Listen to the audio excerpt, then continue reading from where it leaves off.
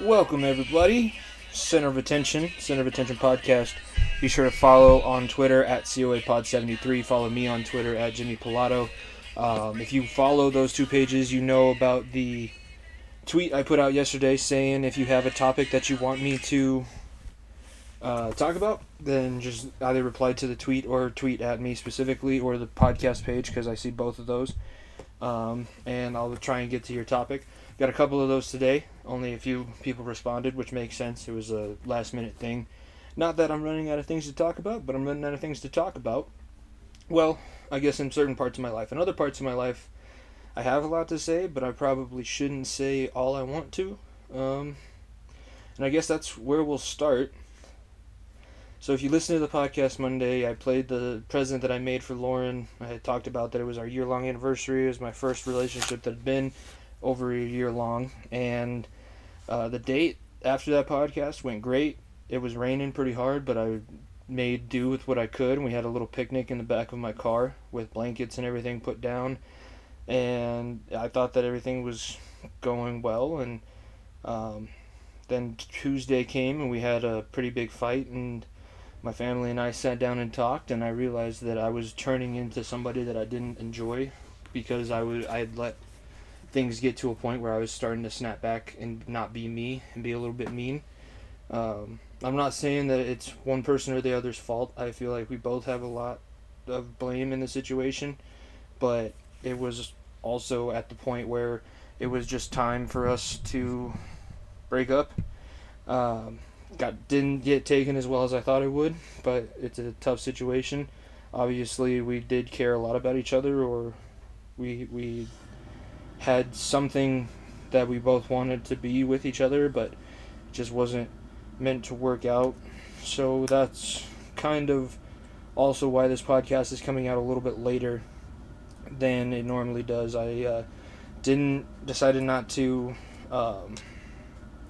record one last night because it was a pretty rough situation. I didn't feel like talking, so I just kind of hung out with everybody, and then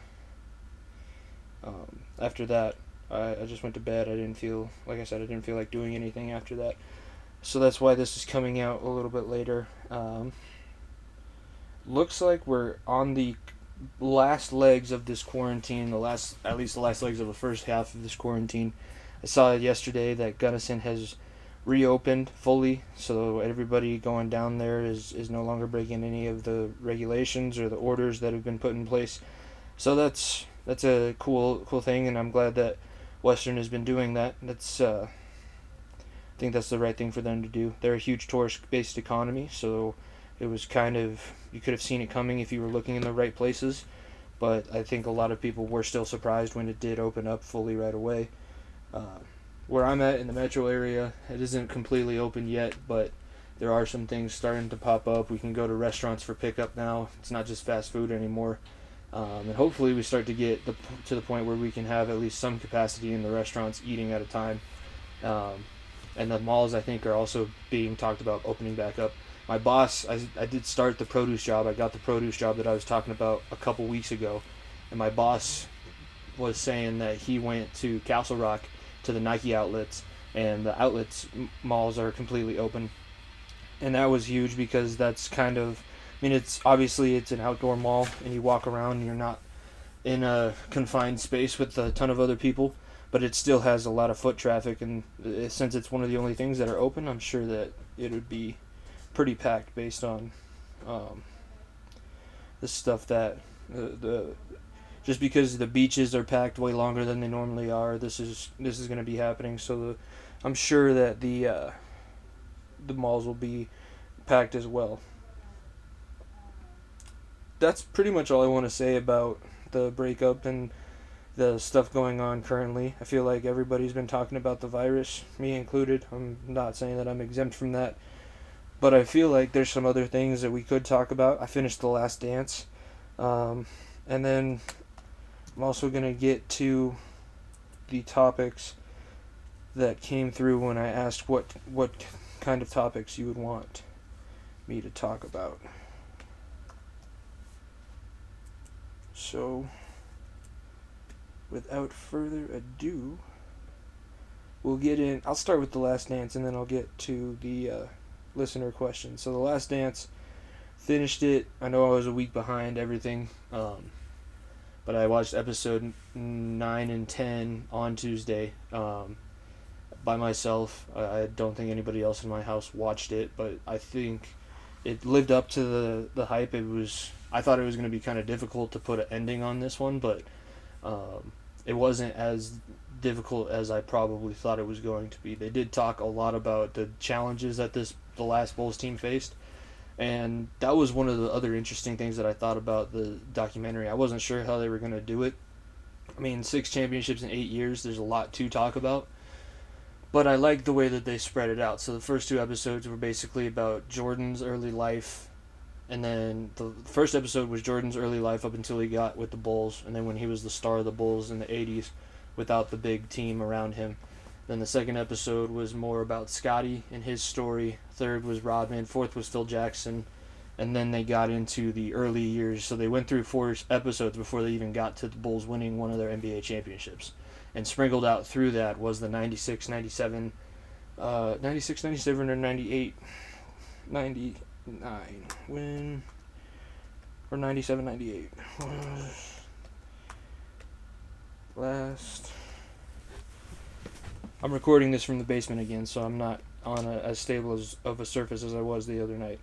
It's also why you can probably hear the water running, because I'm right next to the water heater and we still have people showering after workouts. When was the last time the Bulls won a championship?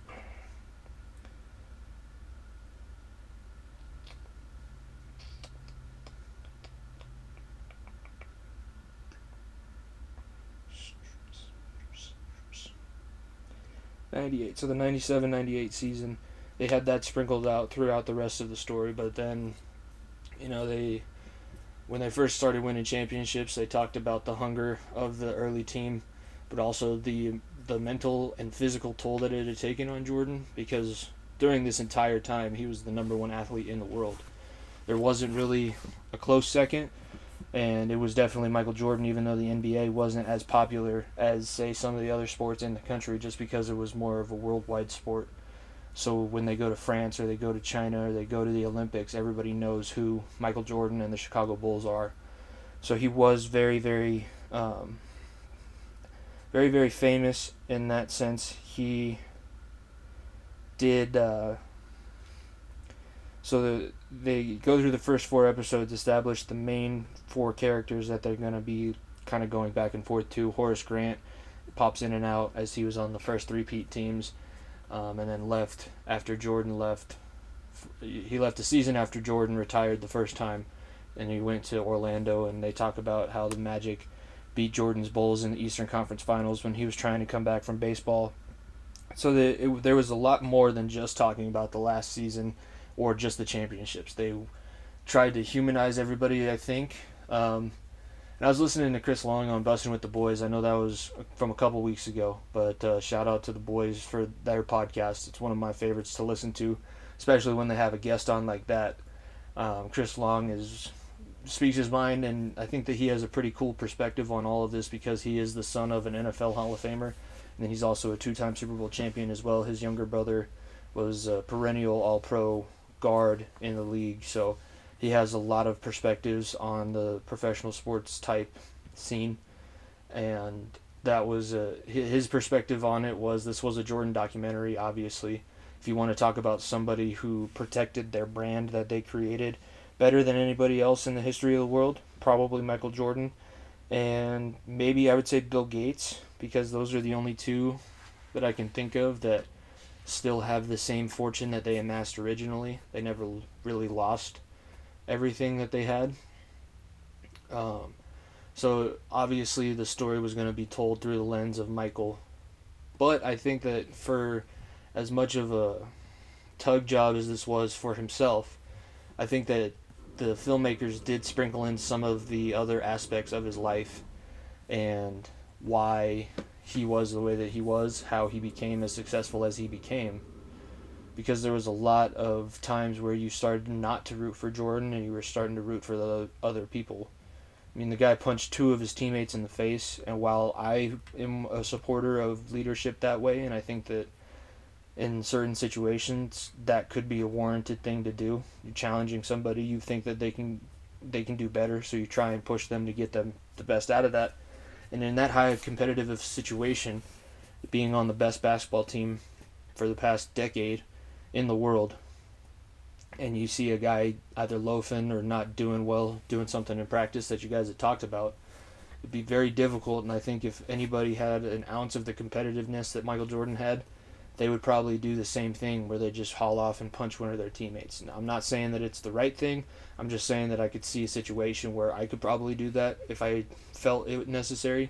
And I'm sure that there's a lot of people out there talking about how they probably would do that as well. And that was Chris Long's thing, is that, yes, Jordan was super competitive, but there's a lot of other really competitive teams or really competitive athletes in every sport that plays at a professional level. So it's interesting to watch because it's Michael Jordan. He's one of the most naturally gifted players of all time, but it's not as much of an outlier as people would think.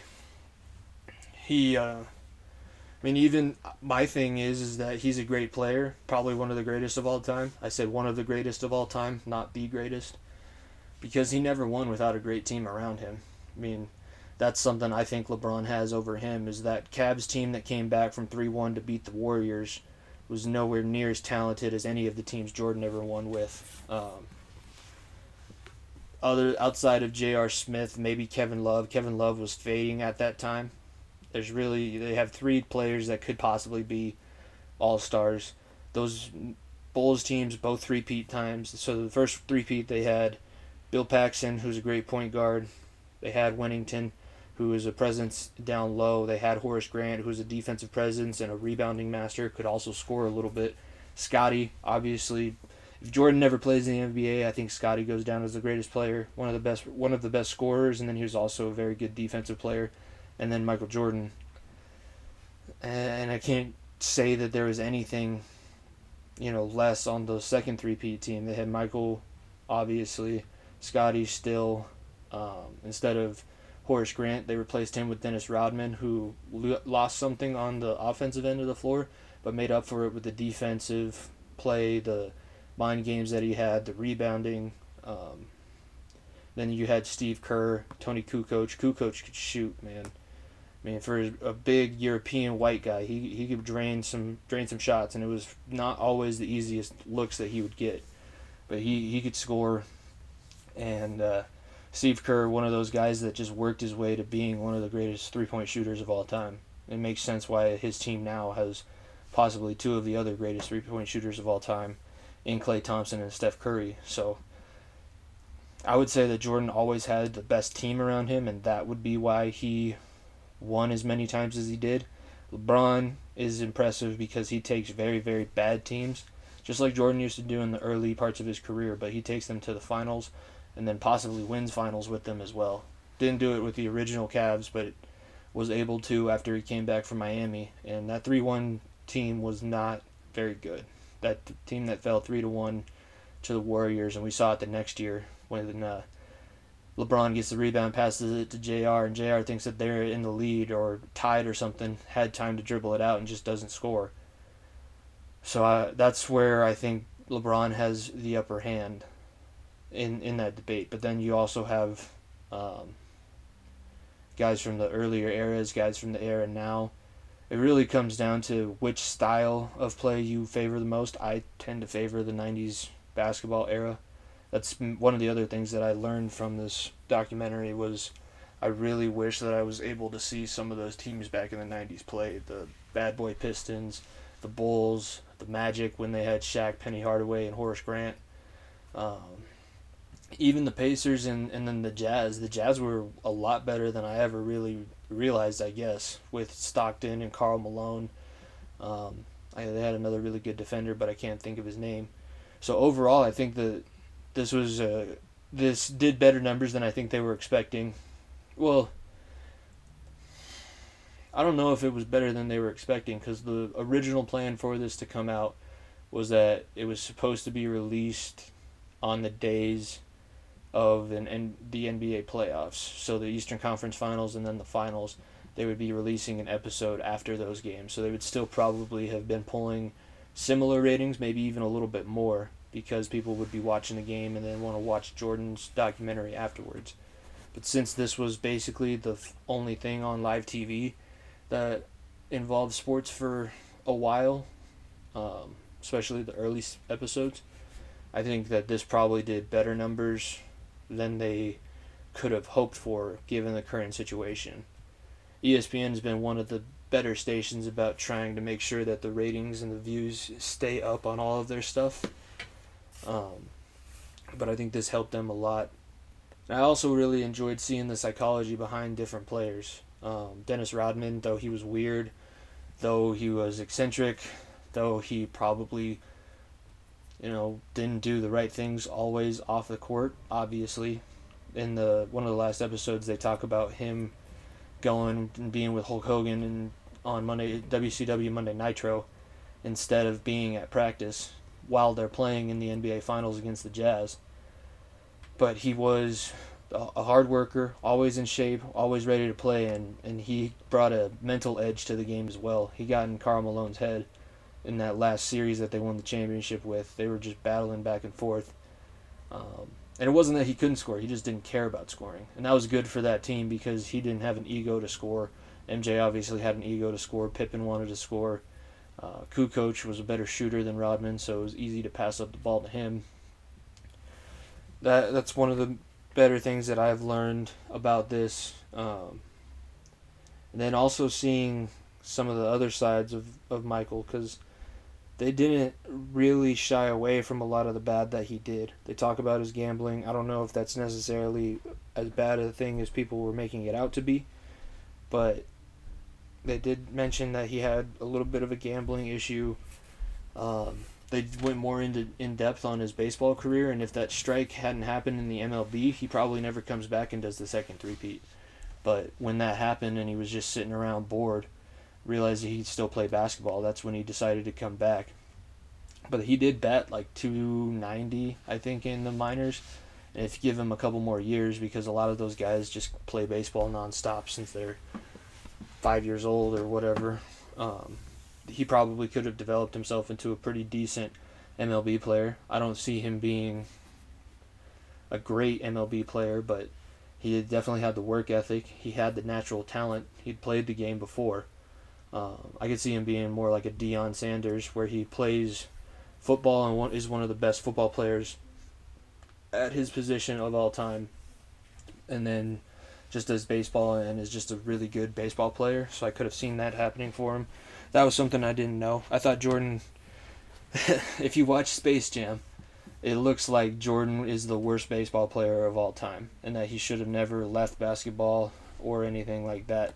Blame me for getting my information from Space Jam, I guess. The Looney Tunes must not be incredibly sports accurate, sports minded, but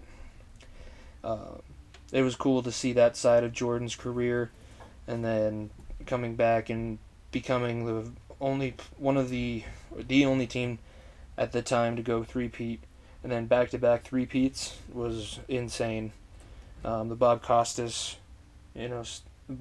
stuff in the last few games was very, very good. Makes me want to get back out there and live broadcast again. But overall, I think that it was a great documentary. I highly recommend it. It's on the ESPN app on demand, and I think it's going to be on Netflix at some point.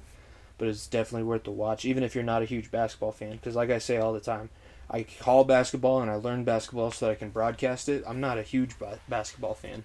It's not my favorite thing to just sit down and watch. I like watching March Madness. I'll watch the finals, both conference and league finals. But if I had to pick to just sit down and watch a sport, I would it'd probably be my fourth pick behind football, hockey, and then UFC. Probably tied with baseball at the fourth pick to watch.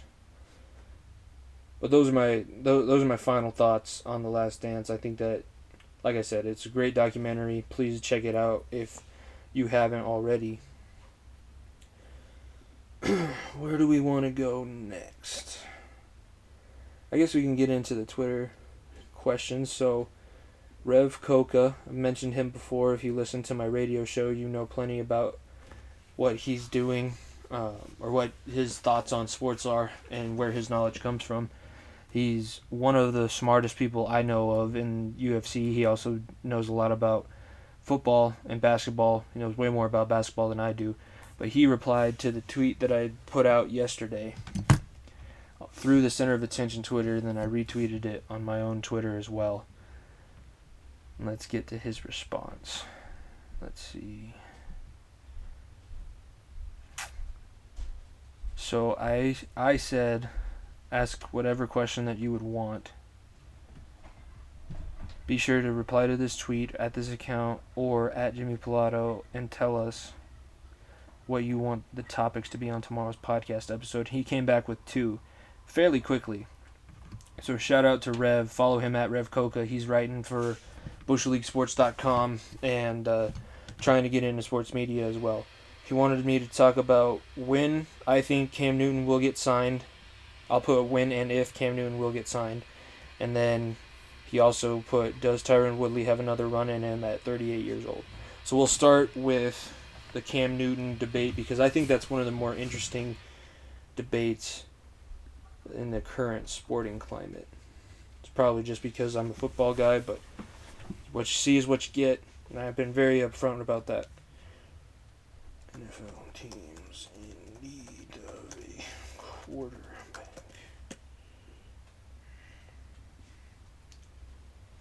All right. Let's just start by going through Cam Newton's stats. So he came in the league in 2011. Was selected to the Pro Bowl that year, set the rookie record for rushing touchdowns. And then also had a very productive year. The team wasn't great around him. I believe he was the 2nd overall pick, so that makes sense. They went 6-10 that year. Following year, doesn't get selected to the Pro Bowl, but they go 7-9. Doesn't throw for as many yards or as many touchdowns. Throws fewer interceptions though. And he's still running the ball all over the place. 2013 goes back to the Pro Bowl. Team goes 12-4. Make a little bit of a playoff run. He throws 24 touchdowns and 13 interceptions. 2015, obviously the year that a lot of people remember. He was the MVP, selected to his first All-Pro team, and was also a Pro Bowler that year. They go 15-1, dominate everybody up until the Super Bowl, and then the Broncos defense completely dismantles him, makes it look like he didn't really care about whether or not he wanted to win. And if you're a Panthers fan and you're mad at me about saying that, go back and watch the first time that Von Miller strip sacks him and see if he dives for that ball. And I guarantee you that you'll see exactly what everybody else saw during that game, where he makes a business decision, doesn't dive on the ball, gets knocked into the end zone, and Malik Jackson scores a touchdown. That kind of sets the tone for the rest of the game. After that, 2016, when his injuries started to happen, starting to learn that you can't just run around in the NFL because these guys know how to hit too. 6-8 record after that. They fall from grace. Only throws 19 touchdowns and 14 interceptions. 3,500 yards. Not great. Not great at all. 2017, 11-5 record for the team. I believe that's when Christian McCaffrey joined them. I'm going to look that up real quick.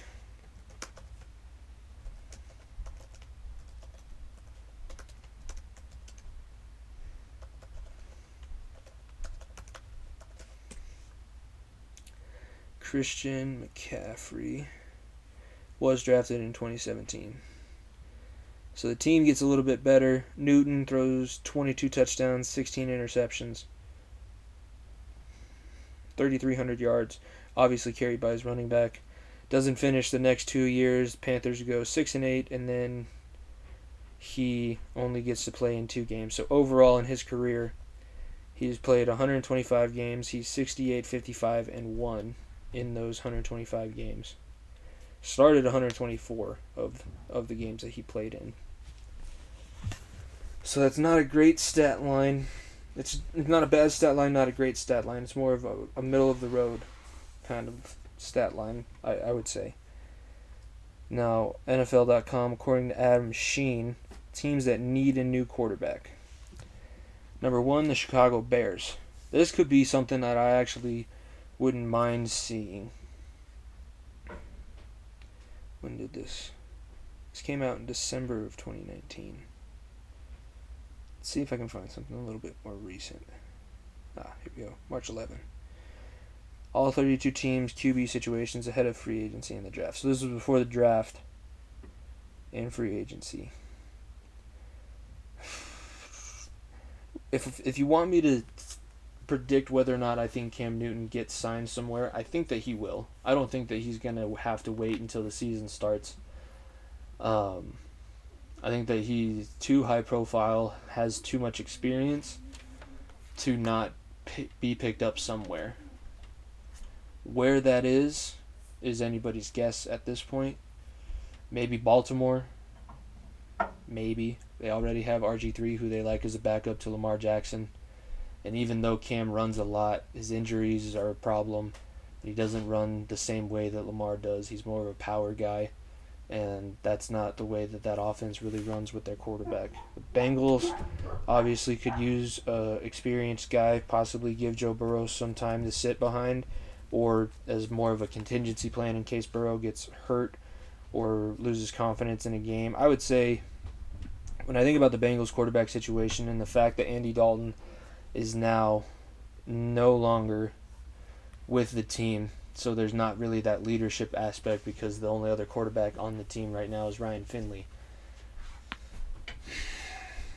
My problem with Newton there is that he's not necessarily the smartest guy. It doesn't go through his reads very well. So if you want to bring in a guy who's going to be a mentor, you probably bring in more of a Josh McCown than a Cam Newton.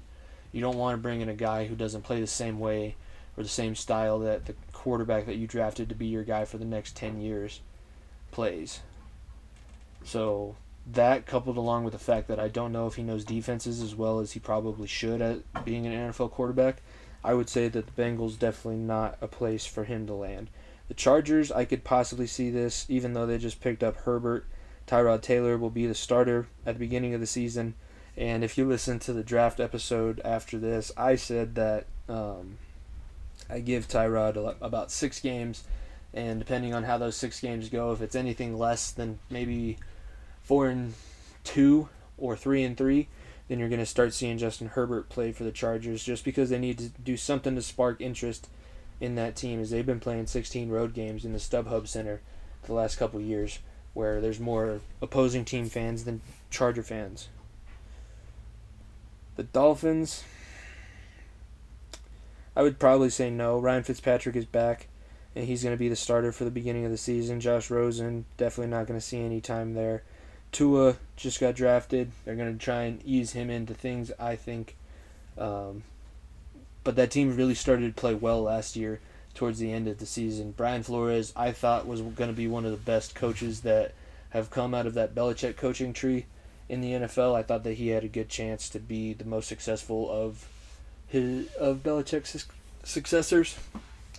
So I still think that they're confident in their quarterback situation, and they're going to hopefully get Tua healthy enough so that he can play at some point during the season, unless Fitzpatrick goes on a huge run. It's also got to think about, it's the AFC East, and it's the AFC East for the first time in 20 years that Tom Brady isn't in New England. So that's going to be something to look to when you think about the Miami Dolphins, the Buffalo Bills, the New York Jets, is that they're not having to deal with the greatest quarterback of all time anymore. So that division opens up a lot now that he's no longer there. Obviously, this was written before Newton left, but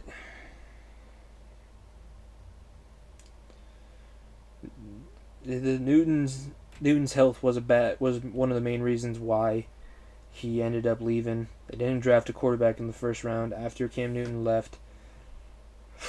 And Matt Rule, I don't like his first couple decisions, but he has Will Grier and Kyle Allen. So Kyle Allen's probably going to be the starter there, and then Will Grier will be the backup. I think they're going to have to do something else in the quarterback room, but it wasn't re-signing Cam Newton. The Jaguars are one of my interesting teams. for this upcoming season, especially for the Cam Newton sweepstakes, because they have Gardner Minshew, but they kind of proved that they didn't necessarily have total confidence in him. Even though they let Nick Foles go, I think that was more of a money issue. The Jaguars are in shambles at this point, losing their two best cornerbacks past couple of years. Lost Calais Campbell after the 2015 AFC Championship year. 2016 AFC Championship year. I could see him possibly going in there, but I don't think that he'd want to back up Minshew, and everything that they've done up until this point has proven that they kind of think that Minshew could be their guy of the future, or at least that's the way that they want to go for the beginning of the season. I don't think that you bring in a 30-year-old quarterback who's been a starter his whole career into that situation. Tampa Bay, I don't think this is where he's going to go. They just signed Jameis Winston. They didn't sign Jameis Winston, even though he had that 30 season last year. Tom Brady is now the quarterback there. Could be looking for a backup, but like I said with the Bengals, you don't normally pick up a backup quarterback in free agency who doesn't play the same style as your main guy. So I don't think that is a possibility. Tennessee, they just re-signed Tannehill.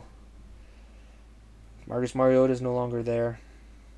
This could be an interesting place for him to go. He'd get back, have a little bit more of a supporting cast, have a running back that can carry him a little bit with Derrick Henry, an offensive line that can protect him, and they have some weapons. A.J. Brown last year came onto the scene, was a very explosive offensive rookie.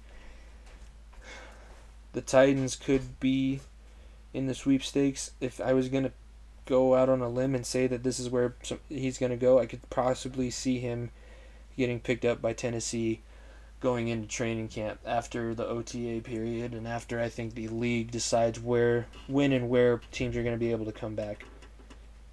Once there's a little bit more of a plan in place, I think that we'll start to see these bigger name free agents that haven't been signed yet. The Browns.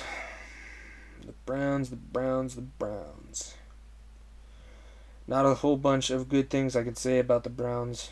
Hopefully this coach is a lot smarter than Freddie Kitchens was last year.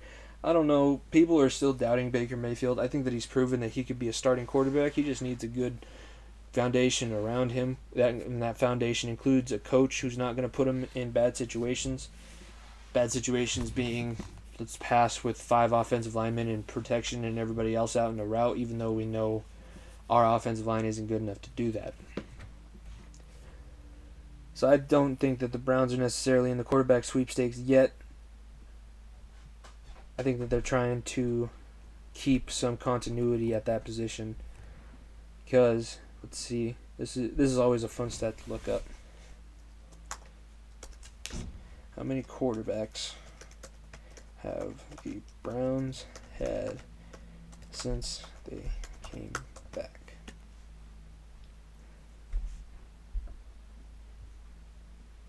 $30 different quarterbacks since 1999. That's basically a quarterback every season. So I think that they're trying to keep some sort of continuity, make sure that fan base doesn't completely burn down. Broncos, they're going with Drew Lock. It's an interesting scenario because Elway loves big quarterbacks. They drafted Paxton Lynch in the first round a couple of years ago, so it's not out of the realm of possibility that Newton could go there. I don't know. They already did such a bad job last year of handling the quarterback situation, and Drew Lock really didn't appreciate some of the comments Flacco made at the beginning of the year as to whether or not he was going to come in and mentor him. So I think that they're going to be sticking with Drew Lock this season. They went and got him some weapons. Didn't get anybody to protect him, so we'll see how much fun he has getting up off his back, because I think that he's going to be there. But in 5 games, he did have over 1,000 yards, a 7-3 touchdown interception ratio. I think it gave Elway some hope.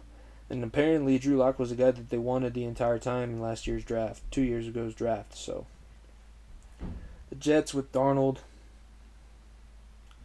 I don't know. I don't think that it's a good place for him to be going at this point. I think they drafted a quarterback in the 4th round. Dom and I talked about that. So they have a contingency plan there. I think this is also not a make-or-break year for Sam Darnold. I think that comes next year. since he is on the rookie contract, so they have the ability to hold on to him for at least 3 more years if they want to, if they choose to pick up the 5th-year option before they have to re-sign him. Redskins could be. I mean, they have a good offensive line. They did just lose Trent Williams. Dwayne Haskins kind of showed that he probably wasn't able to play, but that's not necessarily all his fault. I played with Dwayne Haskins back in USA football, and I know that Dwayne really loves the game, and he's going to do everything that he can to get better. I think the problem was that when Alex Smith went down last year and they had Keenum, and Keenum wasn't playing the way that they wanted him to, it kind of forced Haskins into an early situation, and Haskins wasn't one of those quarterbacks where he could have just came right out of the draft and started playing well. It was an unfortunate situation, and it'll be interesting to see now what happens in this upcoming season. I think that's where a lot of people are looking towards now. But it wouldn't be a bad idea, I think, for the Redskins to add a little bit of depth, and it's a guy who, if he stays healthy, can be very dangerous both on the ground and through the air. So Redskins could be a possibility, I think, where Cam Newton ends up going. Chicago Bears are an interesting idea for me. I think that they need to have somebody there who has the ability to push Trubisky for that starting position. Right now, the only other quarterback they have on the roster is Chase Daniel, and I have never really even heard of Chase Daniel. Chase Daniel stats.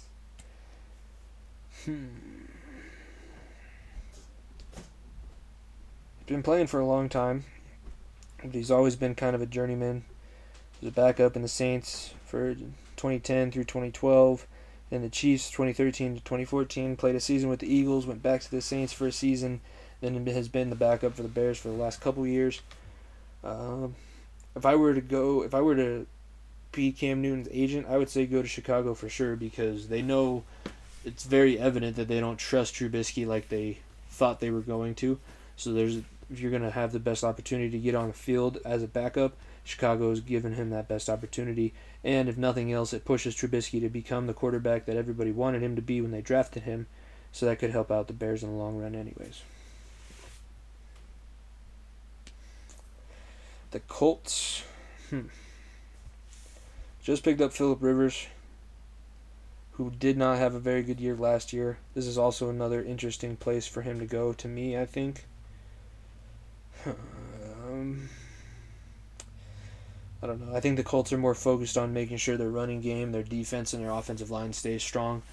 I don't know if they want to have a quarterback come in and be worth as much money as Cam Newton's probably going to be getting. They have Jacoby Brissett behind Phillip Rivers, so they don't really need depth. As long as Brissett can stay healthy. The Colts were a very good team last year when Brissett was healthy before he got injured. After that, they had Brian Hoyer behind him. Kind of went downhill. And then when Brissett came back, it was just a lost cause. At that point, they were a team that played down to the level of their competition instead of trying to always play their best football. They would just play as good as their opponent would. It was a tough situation for Brissett to be in, though, last year, losing a Hall of Fame quarterback in an unexpected situation where he announced retirement after the second week of the preseason. So Brissett goes through the first 2 weeks of the preseason thinking that he was just going to be the backup again to Andrew Luck, and then all of a sudden he's the guy, he's the marquee starter for that franchise. I think this is going to be a good year for him to get back in his groove, and then we'll see if Phillip Rivers can bounce back. Maybe it was just being stale in Los Angeles with the Chargers. But last year he needs to be better. Otherwise, I think this is his last year. The Raiders have Derek Carr. I don't think that Cam Newton's really the quarterback Mayock or Gruden like, so I'm not going to say anything about them. I don't think he's going there. I don't think he's going to the 49ers. The Rams could be interesting because Sean McVay likes to try and do out there things to show that he's a smarter coach than a lot of people. So maybe this is a situation where he brings in a guy, and then, the Rams did pay Jared Goff, so I don't know if they're going to be trying to push him. But without having Todd Gurley anymore, they could use another threat on the ground. I'm not saying that they're going to bring Cam Newton in to be a running back, but if he's in the game, you at least know that he has that ability way more than Jared Goff does. The Eagles, I like. I think that could be a good situation where he's backing up Carson Wentz. The only problem that I see with that is, and then you have two very injury-prone quarterbacks. Carson Wentz hasn't been able to go through an entire season since his first year, and Cam, especially in the last few seasons, they don't really mix that well. I don't know if you bring in two tin men that it makes your team any better. The Cowboys are dumb because they need to sign Dak Prescott. Dak Prescott has been the best quarterback in that division for the past 3 years. Ever since he came into the league, really. He's only thrown for less than 3,500 yards once. And if they were smart, they would sign him now so that they didn't have to pay him more than Patrick Mahomes. The way the market works is that once a new guy resets the market, everybody else, no matter if they're better or worse, gets more than that guy does per year. $45 million would be a steal for what they're going to have to pay to keep him around after Mahomes gets his new contract. The only problem that I see with any of these scenarios is that I don't think Cam thinks that he's bad enough that he has to be a backup. I think that he still thinks he's going to be a starter and still has the ability to play at a high level as a starter, even though the last few years point to the contrary. I don't think he's going to go to the Patriots. Not really their style of play. They like Jarrett Stidham. I think they're going to see what they have with Jarrett Stidham. Then depending on how this season goes, maybe they make a move for a quarterback next year. But not drafting a quarterback this year, I think, shows that they're ready to go in with the former Auburn Tiger way more than they are to bring in a veteran who doesn't fit their system. New Orleans has way too many quarterbacks right now. They don't have Teddy Bridgewater, but they signed Jameis. They still have Taysom Hill. And then Drew Brees in the twilight of his career. I think they're grooming. They're going to see what happens with Jameis with his fixed eyesight and see what happens if Sean Payton can fix his decision-making skills. And we'll see, because he's a very explosive guy. I mean, threw 30 touchdowns last year. It just so happened to be coupled with 30 interceptions. Taysom Hill, a lot of people like to say that he's the heir apparent for the New Orleans Saints. People say that Sean Payton loves him. I don't think he's the heir apparent for anybody. Taysom Hill, if he was going to be the quarterback once Drew Brees is done, he would have gone in instead of Teddy Bridgewater last year. Also have to deal with the fact that he's only been playing in the league for like 3 or 4 years, but he's already 29, going to turn 30. And that's due to his mission trip that he went on after college. So that could be a situation where I see that working, stay in the same division as the Panthers. Then you basically have the Panthers and Saints flip-flop quarterbacks. Teddy Bridgewater is the quarterback of the Panthers. I forgot about that when I was talking about whether or not he'd go there. And then the last, Pittsburgh. I'd like to see him go to Pittsburgh because I think that makes them a lot worse. That defense is good enough, though, that they could withstand having Newton not be 100% or as good as he was back in 2015 and still win games. They just need a game manager, and I think that's what Roethlisberger is going to come back and be. They went 8-8 last year with Devlin, Doc Hodges, and Mason Rudolph. So they're very talented. They have a good skeleton of a roster. They just need a game manager to make sure that their offense can score more than the points that they were putting up last year, and they'll be way better than I think a lot of people are giving them credit. Arizona's all in on Kyler Murray. No way he's going to be going there. Maybe as a backup, but like I said, Cam Newton I don't think sees himself as a backup. I could see him backing up Josh Allen because everybody knows with the way Josh Allen plays, it could possibly lead to a lot of injuries, so that might be a good contingency plan for them. And now, Vikings, they're in with Kirk Cousins. Giants are in with Daniel Jones. Falcons love Matt Ryan. The Ravens love Lamar Jackson. They have a backup already with RG3. The Packers just drafted a quarterback with Jordan Love in the first round to replace Rodgers, so they're not looking for his heir apparent anymore. Texans, who knows what the Texans are going to do. Bill O'Brien's the dumbest GM in football. He should just stick to coaching because he got rid of DeAndre Hopkins for David Johnson. David Johnson hasn't been good since his rookie year. I think Deshaun Watson should be the quarterback for the Texans moving forward, but who knows what's going to happen with Bill O'Brien. Kansas City obviously not looking for anybody. Maybe going back up Russell Wilson. I think that could be the only situation where he'd be fine with being a backup is in Seattle, because he knows Russell Wilson plays the way that he plays, and who wouldn't want to play for a guy like Pete Carroll? So that's where I think Cam Newton could go. I think Seahawks probably the number one pick for him if he had a choice. Jaguars, and then who else did I say?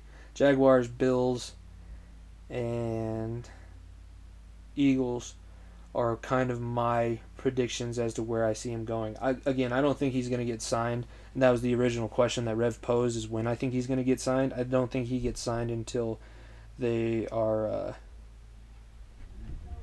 in a better situation with where the league is going to go. Once the league figures out what they're going to do with everybody and how they're going to get the league or the season started, then I think he gets picked up by somebody as a little bit of depth at that position.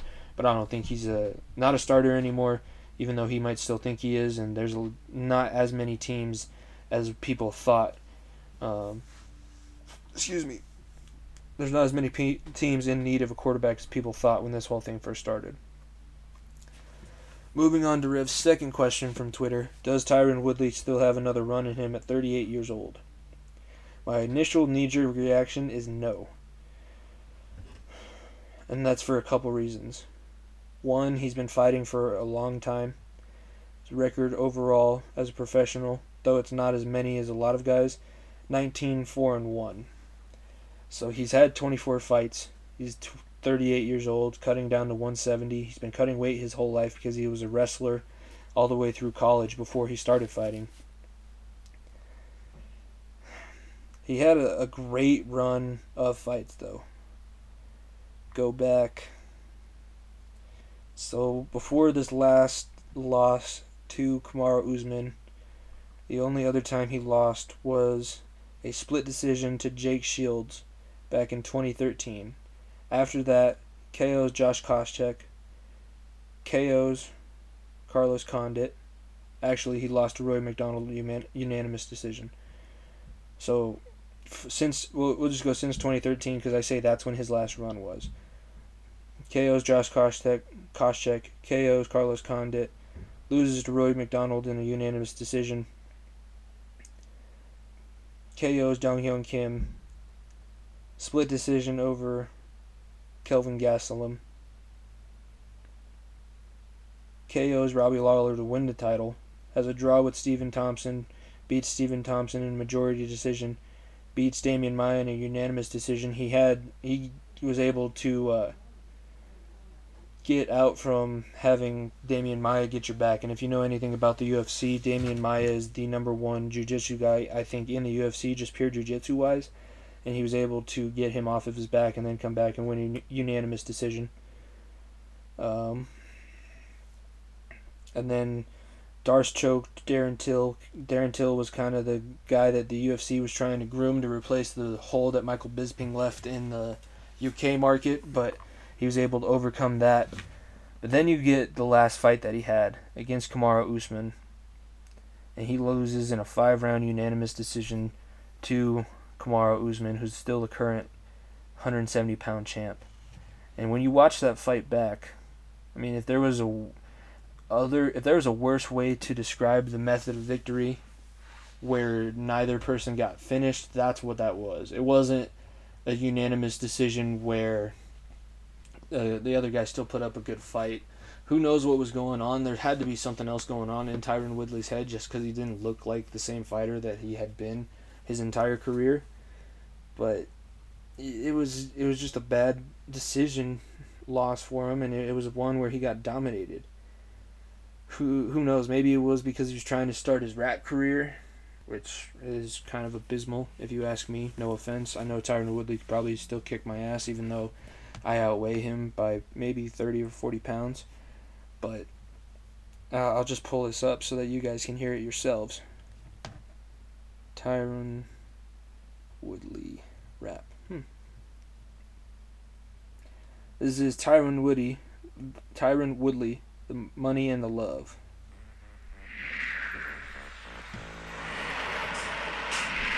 And you reneging too while you at it. I Let's get back to the song. This video has a minute of an intro, and it's only a 3-minute video.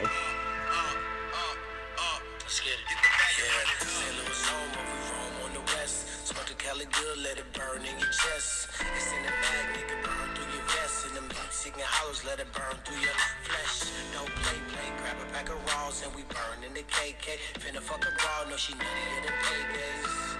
And she looking for a payday, hey.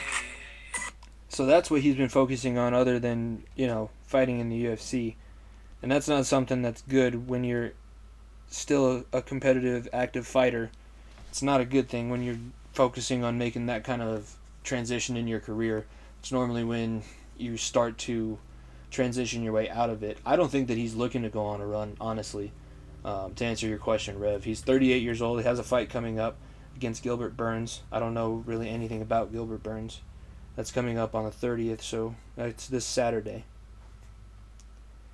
Gilbert Burns, Trujillo, 18-3 record.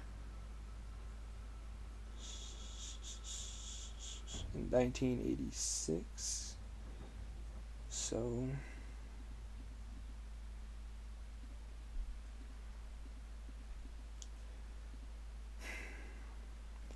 both these guys are a little bit older. Burns is 4 years younger than Woodley, and he has a little bit better of a record, especially recently.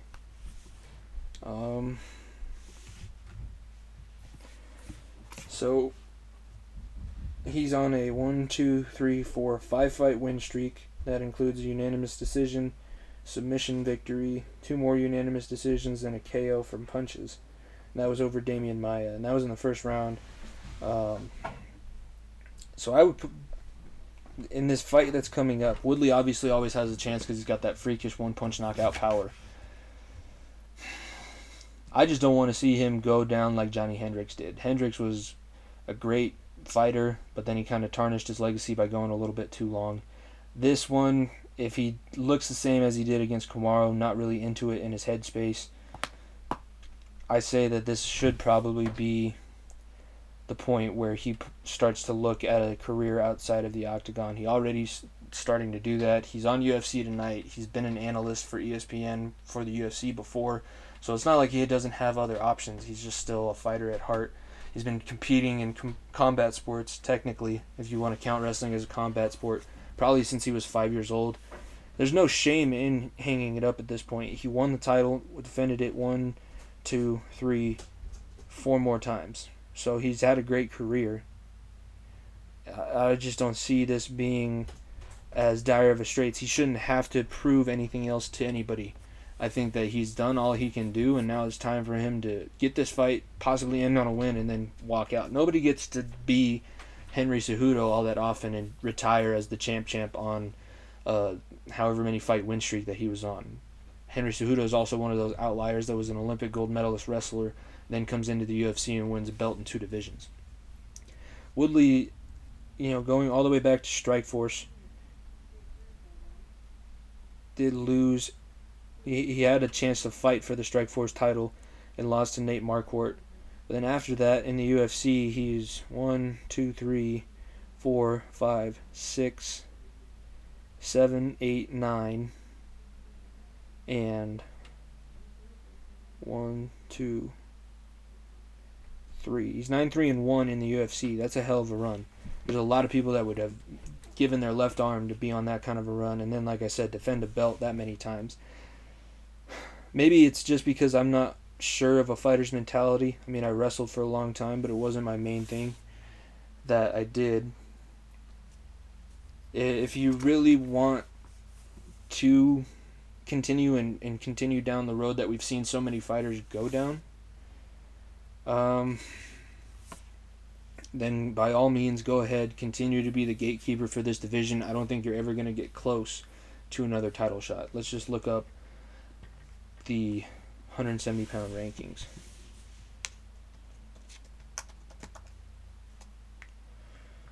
UFC 170-pound rankings.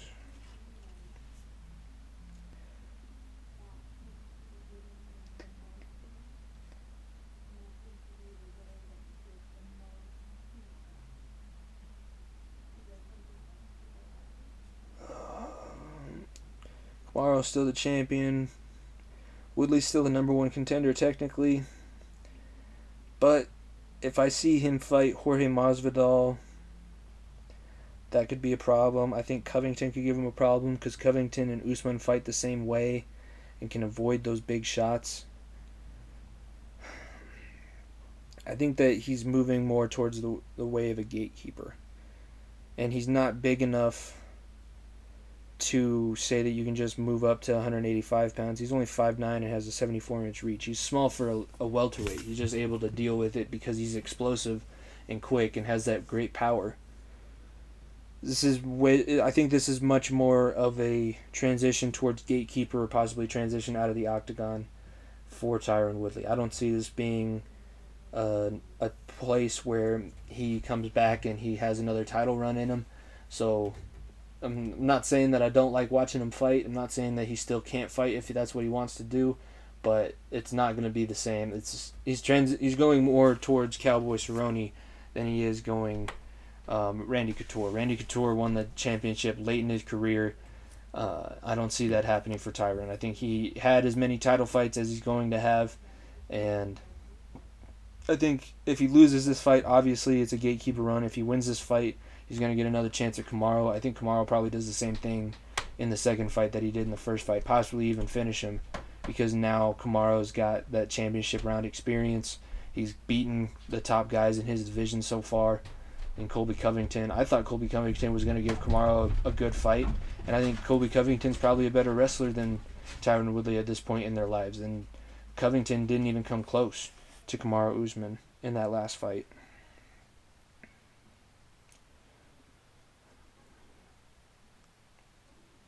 Yeah, it was a KO by punches in the 5th round, but it shouldn't have even gone to the 5th round.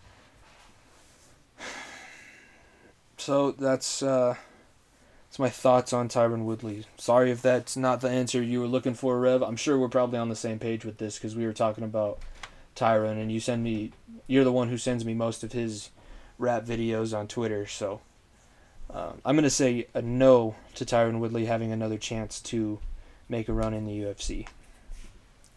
That's the question and answer portion of the podcast. So next time, I put it out on all my social medias. If you have a question or you have a topic that you want my opinion on, just go ahead and either answer it on my Instagram or Facebook story, or just tweet at CUAPod73 or at Jimmy Pilato. Reply to the tweet that I put out. I think I'm going to start doing this probably for the Thursday episodes. I have another idea for the Monday episodes. Thanks.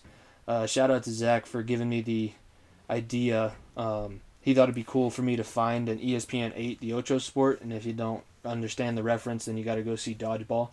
But I'll find an obscure sport that's still competing and watch a match of that and then break it down. And then I'll also do, for the sports podcast, I'll do half of the ESPN 8, and then I'm going to do half of just the regular sports breakdown. This one had a lot of sports breakdown in it. That was just the questions that I was asked when I put out the topic question for this episode. I guess the final thoughts for this episode would be, it's been a rough week. The job that I got, I love doing it. It is a little bit tougher work than I was expecting. Who would have known that produce is heavy and that I could hate strawberries for how much they weigh? But I do. The problem that I had this week, and the reason why this is all backed up, is because I'm still trying to process the fact that one of my longest relationships and probably one of my closest relationships has come to an end, and it came to an end in a way that I wasn't expecting. I'm not going to go into details because it's not fair to the other party to not be able to defend themselves, but it's a bad situation. Just because I was the one who kind of came up with the decision that I wanted to end that relationship doesn't mean that I'm still not hurting, but so yeah, I guess that's all I have to say about that. Wish that it didn't end the way that it did, but can't change anything that's in the past now. All we can do is keep moving forward. Like I said on the last podcast, and the title of the last podcast is, it's tough times don't last, but tough people do. There's a lot of stuff going on in this world, and a lot of things that are happening that are not the greatest. Look at that video coming out of Minneapolis the other day, and the police, inadvertently or advertently, doesn't matter, murdered another African American man who wasn't really resisting or anything like that. Hopefully things get better. I feel like we're close to dropping to the bottom, and when you drop to the bottom, all you can do is bounce back. But we got to start trying to bounce back as a whole right away. And we got to stop tolerating some of the bad things that have happened so far and just start trying to move to fix them. Can't always change your situation, but you can change your reaction to the situation. So I say we all do that. Let's pull together and get this thing moving in a better place. But that'll be the end of this episode. Like I said at the beginning, follow us on Twitter at COAPod73, me at Jimmy Pilato. Follow my Instagram at proud_WAP, because I put out the questions and different things on that as well. If you listen to Apple Podcasts, please subscribe, rate the show 5 stars, and leave a review. I'm going to keep saying that until we start getting more of those, but I appreciate everybody who's listened so far, whether it's all the episodes or a few of the episodes. I appreciate the feedback that I've been getting from people. I'm going to keep doing this, going to keep trying to build this thing because I love doing it, trying to keep my broadcasting skills sharp as I continue to move forward. I don't want to be working in King Soopers Produce for the rest of my life, so this is a way for me to continue to try and work towards my dream, and I'm not giving up anytime soon, so I hope you guys are with me for the long haul. Thank you guys for listening to this episode of Center of Attention, and we will see you back here on Monday.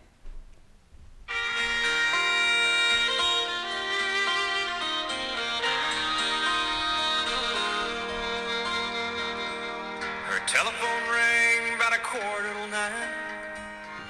She heard his voice on the other end of the line. She wondered what was wrong this time. She never knew what his calls might bring with a cowboy like him